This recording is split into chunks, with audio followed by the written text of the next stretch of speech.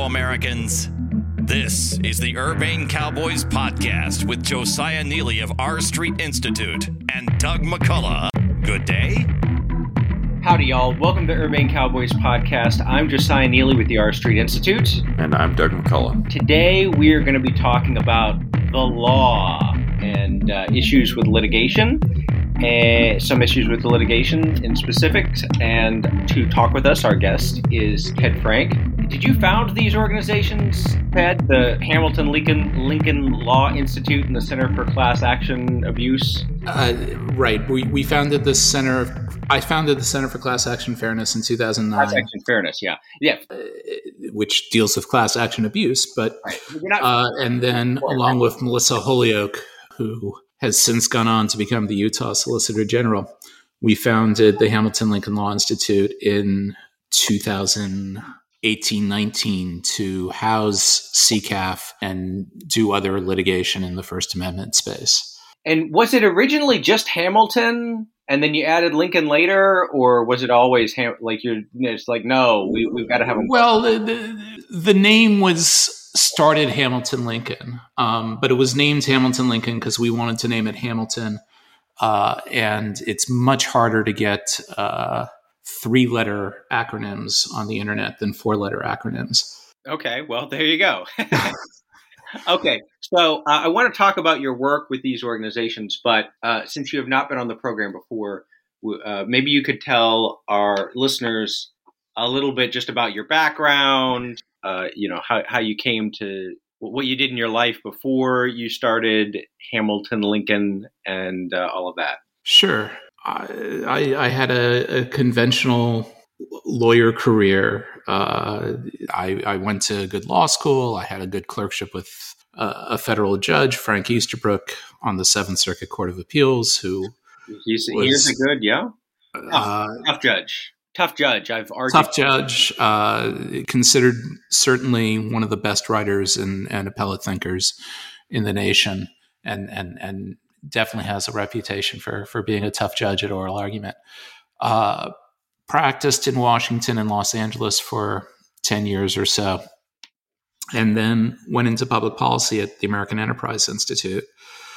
There I was writing about, among other things, issues of conflicts of interest in class action litigation. And I had the clever idea of sort of doing a publicity stunt. I was writing law review articles, I was holding conferences and doing all the things think tank people do. And I saw an opportunity to get publicity for the issue by objecting to a class action settlement in New York City. And to step back to what the actual problem is, a class action is a procedural device for aggregating litigation. If you have a claim for 10 or 30 or 5 or, a small amount of dollars, it doesn't pay to litigate these cases in state or federal court.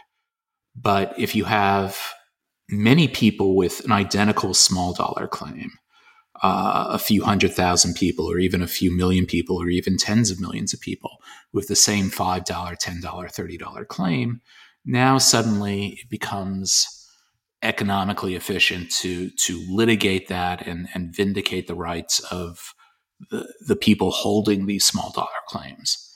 And that's all well and good, but in the American system of doing that,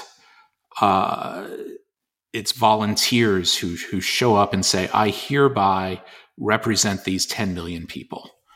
And the 10 million people had very little say over who's representing them. And when it comes time to settle the litigation, because very few of these actually go to trial, you have an attorney who's trying to maximize his or her own personal return, and you have a defendant trying to minimize the cost to themselves. And, well, what's the easiest way to do that? You freeze out the 10 million people the class counsel is supposedly representing, and you pay off the attorney. You don't actually give any relief to the class, and the defendant gets off cheaply. or relatively cheaply, or maybe expensively, but cheaper than if they're paying the class. And with that in mind, the simplest settlement is I, evil defendant, am going to pay you, the attorney, $5 million to go away and waive all of your client's claims in the class. There is a procedural protection for that. The Due Process Clause requires notice and a hearing before you affect the rights of people. So the federal rules provide that you give notice to the class members who are affected by the settlement, and that might be the postcard you get in the mail. It might be the email you get. All too common, it's a notice on page C33 of USA Today, and maybe some banner ads on your search engine. They run it on CNN, so no one will see it. Yeah. But the idea is that the class has notice. The class can then show up at the hearing and object if the settlement is too blatantly favorable to the attorneys. And then the judge has to approve the settlement before it can actually go into effect and waive the rights of absent class members. So judges will see through something really, really blatantly a bribe. So what happens is that the parties create the illusion of relief.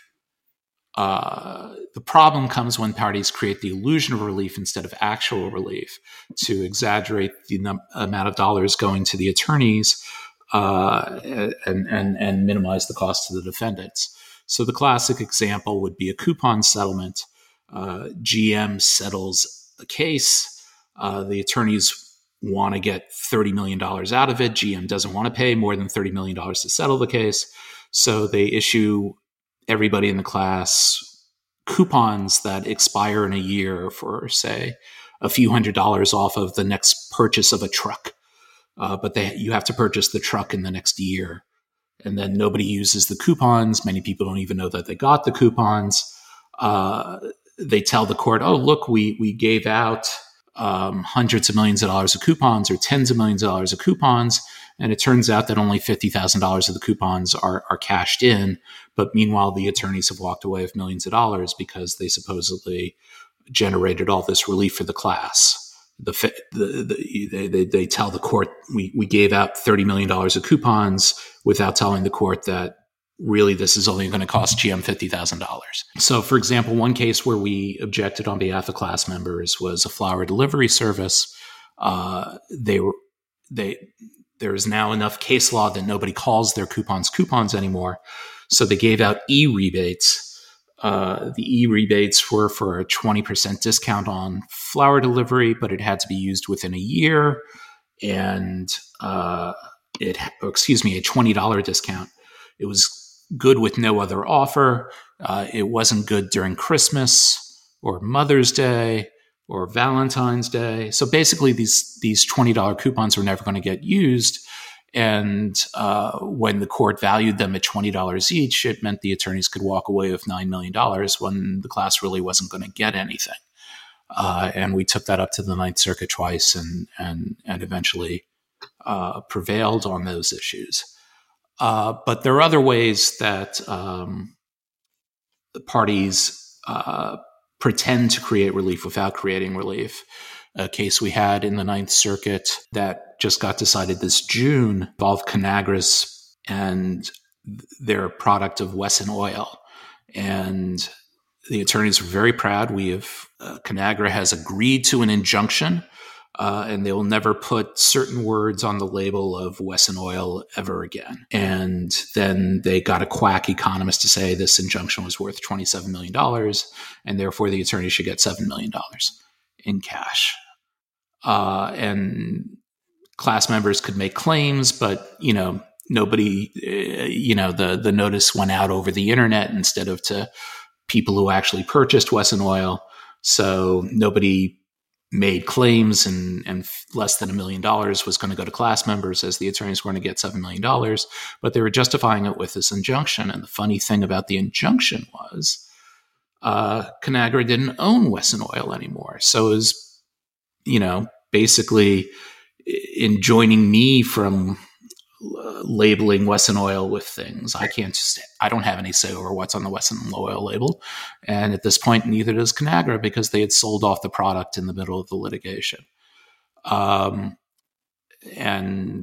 the attorneys were going to walk away with $7 million while the class was going to get less than $1 million. We objected to that. The district court approved it. We took it to the Ninth Circuit. The Ninth Circuit said this is outrageous and ridiculous, and they've remanded it back down to the district court. And somehow the attorneys are still trying to get the settlement approved, and we'll find out what happens in a couple of weeks at the hearing. But these are some of the shenanigans that go on. Another major one is something called cypre, which is just a funny word for we're not going to actually give money to the class, but instead we're going to give money to our favorite charities. And it's just a coincidence that the charities are class counsel's former alma mater, or some left-wing group that half of the class would probably, or maybe even a majority of the class would disapprove of, or a charity affiliated with the defendant. And that's a very classic example of the illusion of relief. But if the attorneys get the same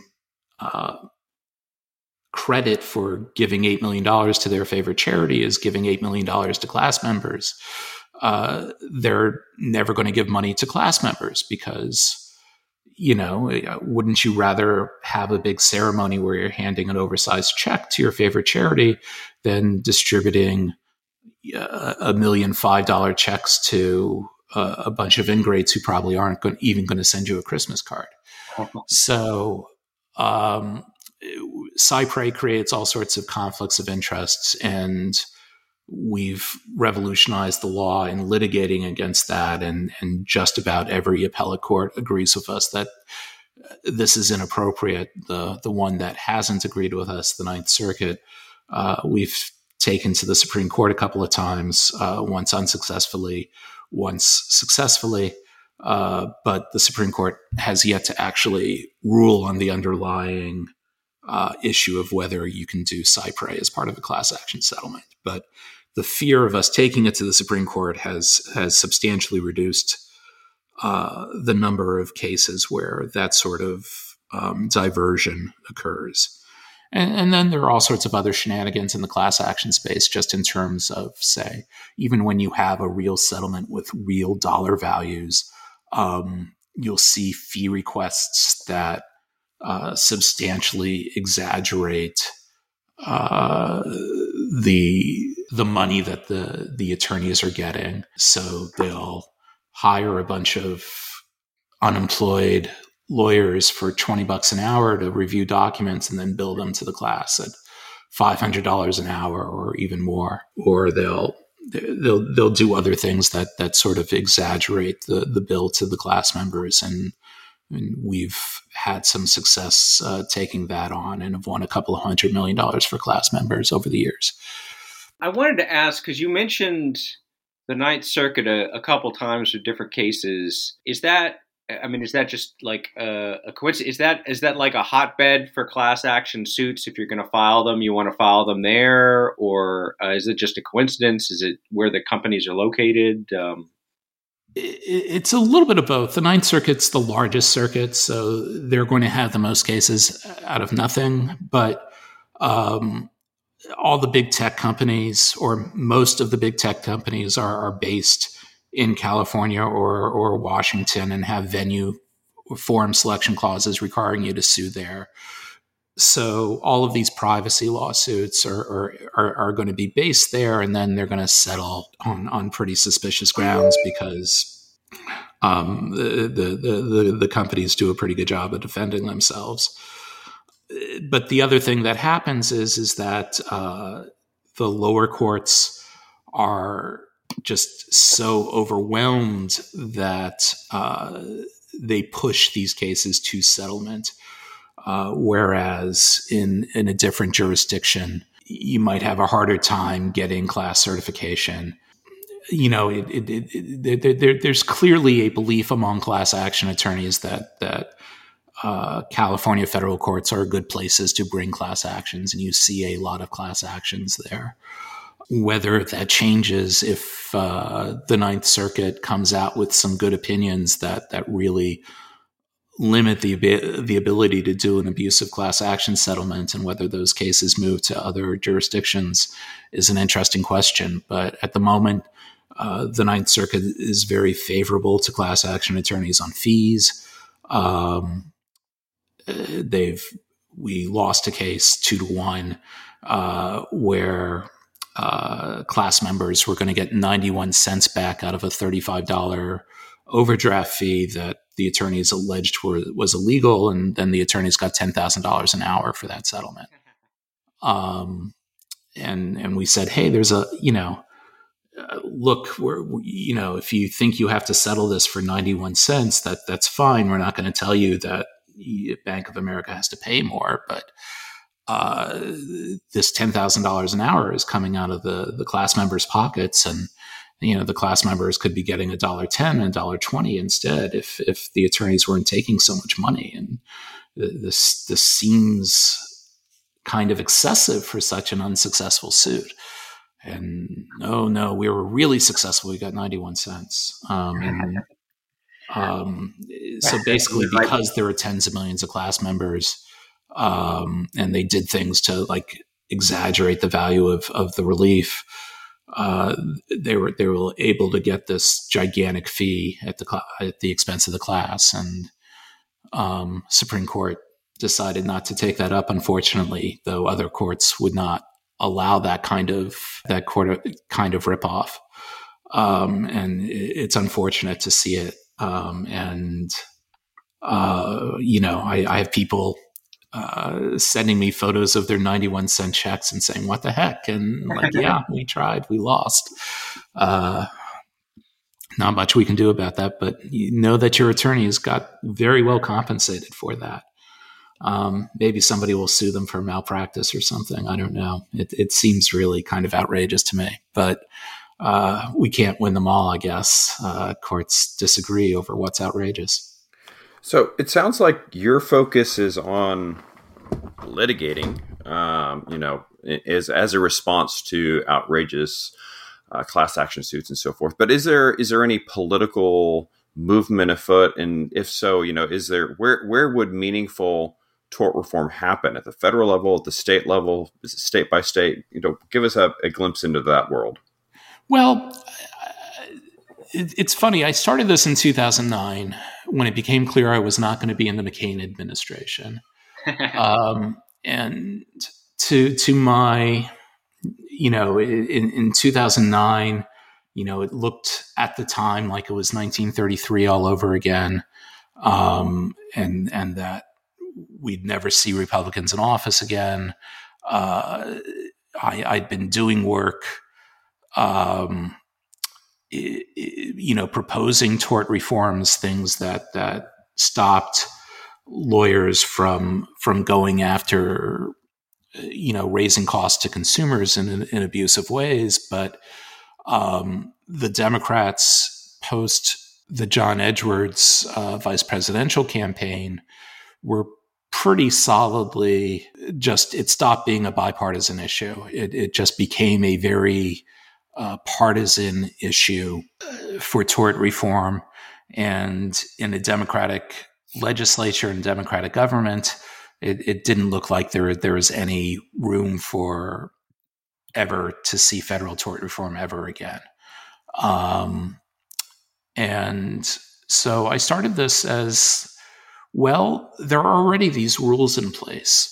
The federal rules of civil procedure say that class action settlements can't be approved unless they're fair, reasonable, and adequate. And it's not fair, reasonable, or adequate for attorneys to take the majority of the settlement fund. That's a breach of their fiduciary duty to the class. And my view in 2009 is, well, the rules are already there. And the problem is that nobody has the incentive to object for the same reason that nobody brings the lawsuit for $5. Nobody brings the objection to a settlement of that $5 claim.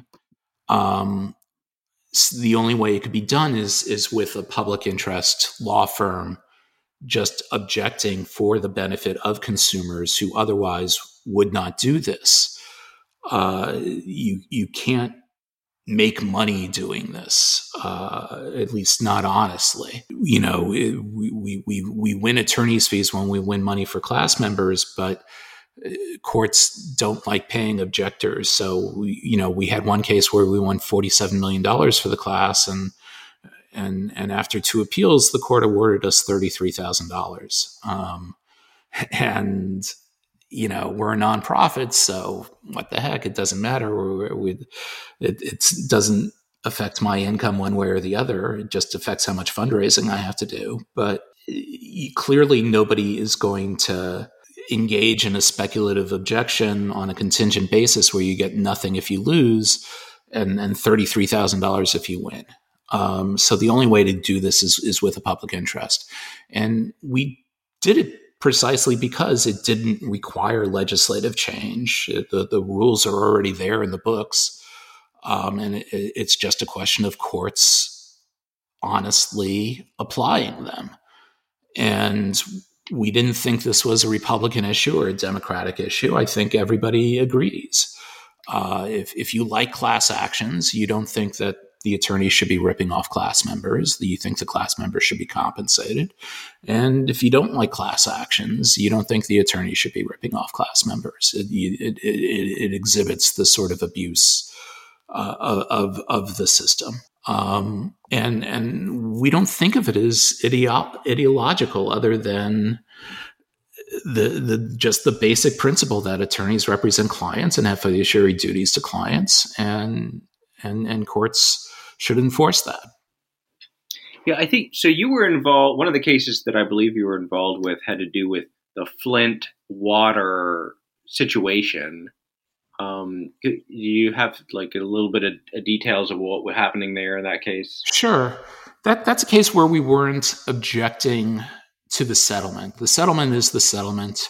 There are all sorts of things that could be said about the way that the settlement was set up to benefit some attorneys' clients at the expense of other attorneys' clients, but we didn't raise those issues. The state of Michigan settled for $600 and some odd million, along with some other defendants. And then the attorneys were going to take over $200 million of that. And we demonstrated that they were doing the sort of things that I described earlier. They were hiring unemployed attorneys in Puerto Rico to review documents and then paying them a pittance of money and then billing them to these poor, impoverished Flint citizenry at several $100s an hour. And we demonstrated that they were overbilling in a variety of other ways. And we raised that objection, and we're asking the court to reduce the fee request by tens of millions of dollars and return that to the citizens of Flint. And that was several months ago, and we're still waiting for the court to rule about how to handle that. It's interesting. When I first learned about this organization, actually, I follow you on Twitter where you tweet about a wide variety of issues. But you were tweeting about this case, and someone was attacking you as being like a corporate funded shill or something. And I thought about it, and I thought, well, actually, there's no reason why corporations would want to give this guy money to do this, because it's not. You described, I think, adequately that dynamic that leads to both the defendants and the class action attorneys agreeing to these sorts of claims. And I thought, there's really nobody who has like a big financial stake in this, other than the millions of individuals who have like the tiny little stake. So it's kind of similar to the original class action issue where how is anybody crazy enough to like spend their time doing this.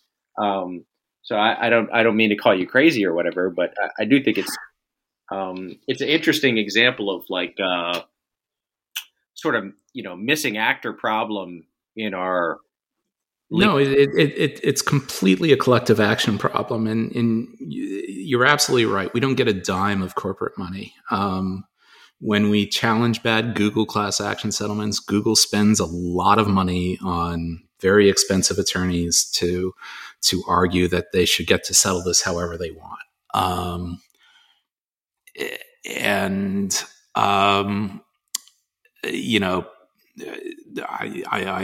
I've met with corporate counsel and said,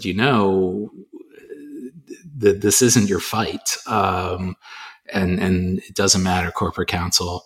There's some, I think, principal agent problems there also, where the law firm tells the general counsel, tells the CEO, okay, this class action is going away. And then we show up and now the class action might not go away if the settlement blows up and people are upset at us. It's amusing. The Chamber of Commerce will pick and choose among our cases and publicize the cases, but they're very careful not to mention our name whenever they do a sort of a news blast to their membership. Hey, this court criticized this class action settlement. See, class actions are bad is their message. It's funny. It's the court did this, and courts don't do things sua sponte normally. It takes people of standing to come in and litigate the issue and force it to happen, and then somehow that posture of the case is just magically omitted from the chamber's press releases or blog posts about the subject, and I have friends sending me the chamber statements, and it's amusing, but they don't give us money either. And they don't give us amicus briefs. They don't give us support. We have some generous donors who recognize that what we do is very good for the law, for the world. If I meet lawyers at an ABA conference or a Federalist Society, somebody will say, "Wow, you're doing the Lord's work," and you are doing the Lord's work. Yes. That's flattering. But when we show up in court, the plaintiffs don't want us there and the defendant doesn't want us there. And often the judge doesn't want us there. We're saying to the judge, hey, this really complicated case that these guys were going to tell you was going to go off of your docket. We're telling you that, no, you have to do a lot of extra work. And you should listen to us, the complete stranger you've never seen before, as opposed to these attorneys who've been in your courtroom for 3 years, 7 years. A lot of judges don't react well to that, especially since most class action objectors, as you sort of suggest, are sort of crazy pro ses who come in and file papers in all capitals and written in crown, and so there's a lot of bad case law out there about how to treat objectors that you should, and there are just courts who just don't listen to us, and we've had much more success at the appellate level than at the district court level, but I think and we have unprecedented track records of success. Appellants win 10% of their cases in the Ninth Circuit, for example, and a lower percentage elsewhere. And we've won, I'm 7-0 arguing in the Seventh Circuit, in front of very tough, knowledgeable judges like Judge Posner and Judge Easterbrook, and Judge Wood. And when I've won, I don't know, I think maybe certainly a majority, but maybe even a 2/3 majority of the cases I've argued in the Ninth Circuit where appellants win 10% of the time. And it's still frustrating. We feel like we should be winning 100% of the time. There's so many bad class action settlements out there, and we only have 6 attorneys, and used to have many fewer. Our constraint is not the number of bad class action settlements; it's the number of attorneys we have to litigate them. And we don't litigate cases we don't think we're 100% right on. So let's switch over and talk a little bit about your other organization, Hamilton Lincoln Law Institute. What does that do? How is that different from the Center for Class Action Fairness? Well, the Center for Class Action Fairness is now part of Hamilton Lincoln. So Hamilton Lincoln's doing all this class action litigation under the CCAF name, under the Hamilton Lincoln name. But Hamilton Lincoln does other stuff too. I think most notably is our First Amendment litigation, where and I think the case we're proudest of, is the American Bar Association has been pushing for disciplinary rules that prohibit lawyers from engaging in speech or conduct that exhibits bias or discrimination. And then they define bias and discrimination in such a broad fashion that it's basically designed to censor speech, or chill at least speach. Right. You can't belong to hate groups like the Boy Scouts or the Knights of Columbus. Yeah, right.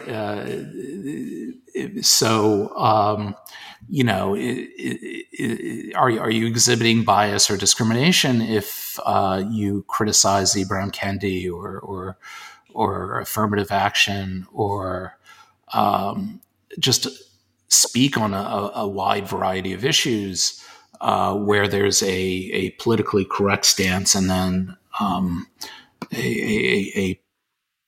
just a simply correct stance that is not can result in accusations. And as we've documented, Supreme Court justices, judges, professors all get these frivolous complaints of bias and racism and for really conventional observations of fact or just mainstream positions. And if you have this rule that says lawyers are subject for discipline for giving speeches taking a side on the affirmative action issue, well, that's a pretty good way to shut down debate. And we succeeded when Pennsylvania implemented that rule.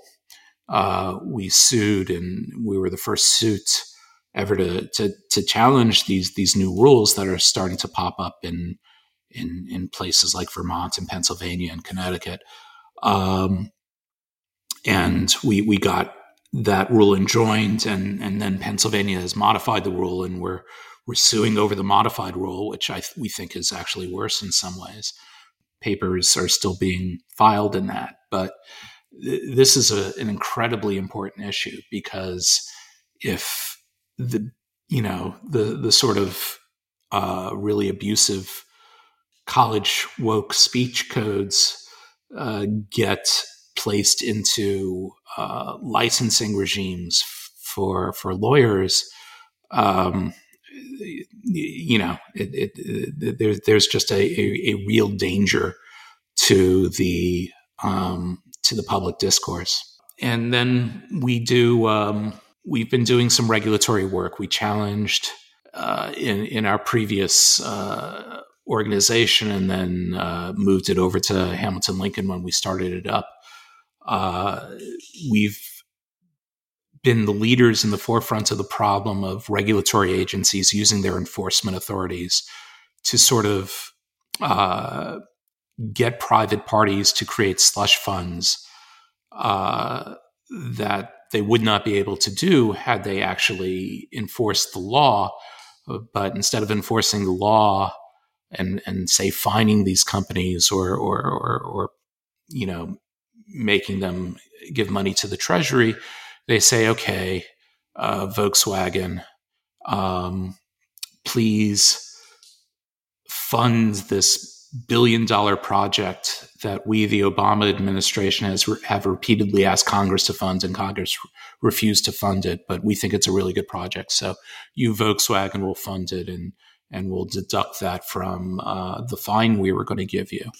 And when that's happening, that's the DOJ and the EPA, basically acting as legislators. It's a huge separation of powers problem. They're bypassing Congress. They're taking money out of the Treasury and funding all these programs as their own personal slush funds without any congressional oversight, without any real judicial oversight. And we think there's a real separation of powers constitutional problem with that. Yeah, and are looking for opportunities to challenge that. And we had success with an FCC proceeding where, as part of merger review, they imposed a bunch of regulatory conditions on Charter as part of their merger with Time Warner Cable. And they imposed a lot of regulatory conditions on them and financial conditions on them that were just completely ultra vires, were completely outside of the FCC's authority to impose. And if the FCC imposed it as an actual regulation, it would have been struck down by the courts under the Administrative Procedure Act and various other laws. But instead, they were doing it as sort of a consent decree. We will let you merge if you do these things that are completely unrelated to the merger, but we think are just promote our ideological agenda. And we got the DC Circuit to strike some of that down. Yeah, the issue that you're describing sounds kind of vaguely analogous to the class action stuff, where you have parties that are trying to sneak things into settlements that are maybe not that other not involved parties might object to, but they're not there to do it. So. Right. And that was exactly where I got the idea, because I was seeing this problem in the class action space and talking within the movement about, somebody asked me, hey, did you see this government settlement with Goldman Sachs? And it was a fascinating settlement where the DOJ settles with Goldman Sachs and announces a $3 billion settlement. And then you look at the paperwork and, but we will give you a $3 credit for every dollar you give to this list of left-wing groups. And my goodness, this is the class action settlement problem, except it's worse because it's DOJ officials abusing their government power and basically stealing from the Treasury. We still don't know who Goldman Sachs paid this money to, but if Goldman Sachs, instead of paying $300,000 to the Treasury, is paying $100,000 to La Raza, that's a real problem. And there were other weird things in the Goldman Sachs settlement too, they basically created this whole mortgage relief program, and it was hilarious because it was a mortgage relief program that the Obama Department of Housing and Urban Development had explicitly rejected and said this is a really counterproductive program, and we're not going to impose mortgage relief on this basis because it's basically going to prevent the market from clearing. It's just going to result in it's just kicking the can down the road, and it distorts the marketplace, and it's a bad waste of money.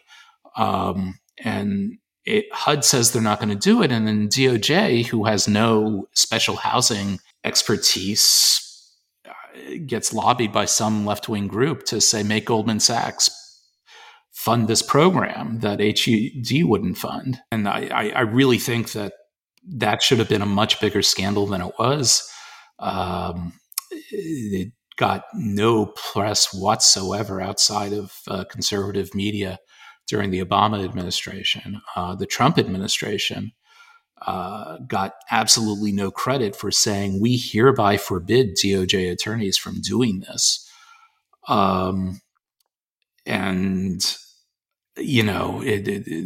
For all the allegations justified or not, of Trump corruption.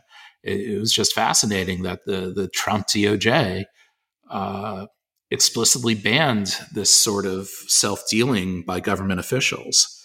And that this is, and I see no reason why this should be a partisan issue. Chris Christie was doing this sort of abusive stuff when he was a U.S. attorney. So Republicans can abuse this system as easily as Democrats can, but for some reason it's Republicans who are demanding the separation of powers. And January 20th or January 21st, Biden issues an executive order. We need to review this DOJ regulation and see what we can do to reverse it. And that hasn't happened yet. We're monitoring it and we're ready to challenge it when it happens. But we're going to see these slush funds open up again sometime in the next year or two. Let me ask you this: how important is it to your work that the general public understands these various abuses? I mean, it sounds like this is very inside baseball. And are you able to, how much more effective would you be if the general public knew about these things and cared about these things? And does it matter that much? Or are you sort of able, with the funding that you have, to go out and effectively do your work? Obviously, it would matter more if, more people gave us more money. Like I said, our constraint is not, we're digging to find bad class action settlements. Just the overwhelming majority of them have some problem or another. And we're engaged in triage.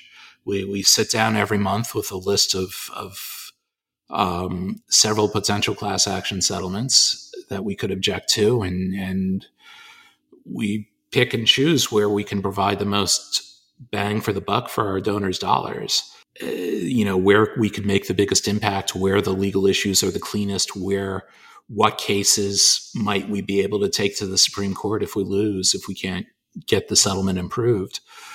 And, if I had a dozen attorneys instead of 6 attorneys, we could bring many more of those. If the public knew what was going on, I think they would complain harder. There are settlements out there, and we've started to see this. If the settlement is aimed at a demographic that isn't particularly consumer savvy, it's much more likely to be a bad settlement. The attorneys sort of modulate this they'll push much harder when they're trying to rip off really poor people who are never going to see the notice or are never going to understand the notice than they are, say, sophisticated consumers who, with a class where somebody might know to call me up and say, hey, do something about this settlement. And so some of the worst settlements we can't object to because there just isn't a class member who knows to come to us. So more consumer education would be better, obviously. It's fascinating how the consumer groups, they'll complain very loud and hard about an arbitration clause, and there's not a single arbitration clause that says every criticism that there is of an arbitration clause goes triple for a class action settlement because the notice is worse for a class action settlement than for an arbitration clause. The effect on one's rights is much, much bigger. And in the class action settlement space, it's somebody actually trying to rip off the class member. But the consumer groups are fighting loud and the law professors are fighting loud and hard and complaining louder about the arbitration clauses and don't say anything about the class action settlement space. And again, it's where the money is. The lawyers want to get rid of the arbitration clauses and they don't want to get rid of the class action settlements because they benefit from the class action settlements. And this is the Superman 3 salami shaving problem. The class action lawyers in the Bank of America case we were talking about were ripping off class members maybe 30 cents, 60 cents at a time. But over several million class members, that adds up to to millions of dollars that they took from the class by doing that. But, nobody is ever going to hire a lawyer to complain about a 30 or 60 cent to rip off, especially when the class notice doesn't even tell the class, oh, by the way, the attorneys are going to get $10,000 an hour. I mean, very often you will not look at a class action notice and be able to tell that the attorneys are ripping you off. You need attorneys who have experience looking at these things and know where the bodies are buried, to know when a class action settlement is bad and when it's really taking advantage of the class. I always assume when I get those notices that the attorneys are ripping me off, but I also think, well, it's like a couple bucks, so I'm not going to do anything about it. Yeah, it's not even worth your time to fill out the claim form, probably. Right? It's 15 minutes to fill out a claim form to claim $3, and your time's worth more than $12 an hour, hopefully. Yes. And it might not even be worth your time to call me up and say, hey, what should I do about this? But if you get a class action settlement notice and it seems suspicious and I haven't tweeted about it already, drop me a line and maybe there is something there for us to do, or maybe we've been looking for a class member. But again, our constraint is the number of attorneys rather than the number of bad class action settlements. All right. Well, and we do have a number of billionaires who listen to this podcast. So, Elon, Antho, if you're out there, be sure to look up the. Yeah, let me say that our budget is in the $1 million a year range, and it was much less than that the previous 12 years. We provide a lot of bang for the buck. We don't have marble offices. Everybody works from home. We don't have a fundraising staff. We don't have a communication staff. Maybe that's our problem, but I just would always rather hire another attorney rather than somebody to issue press releases. Yeah, but you're on these massive podcasts with huge audiences like Urban Cowboys.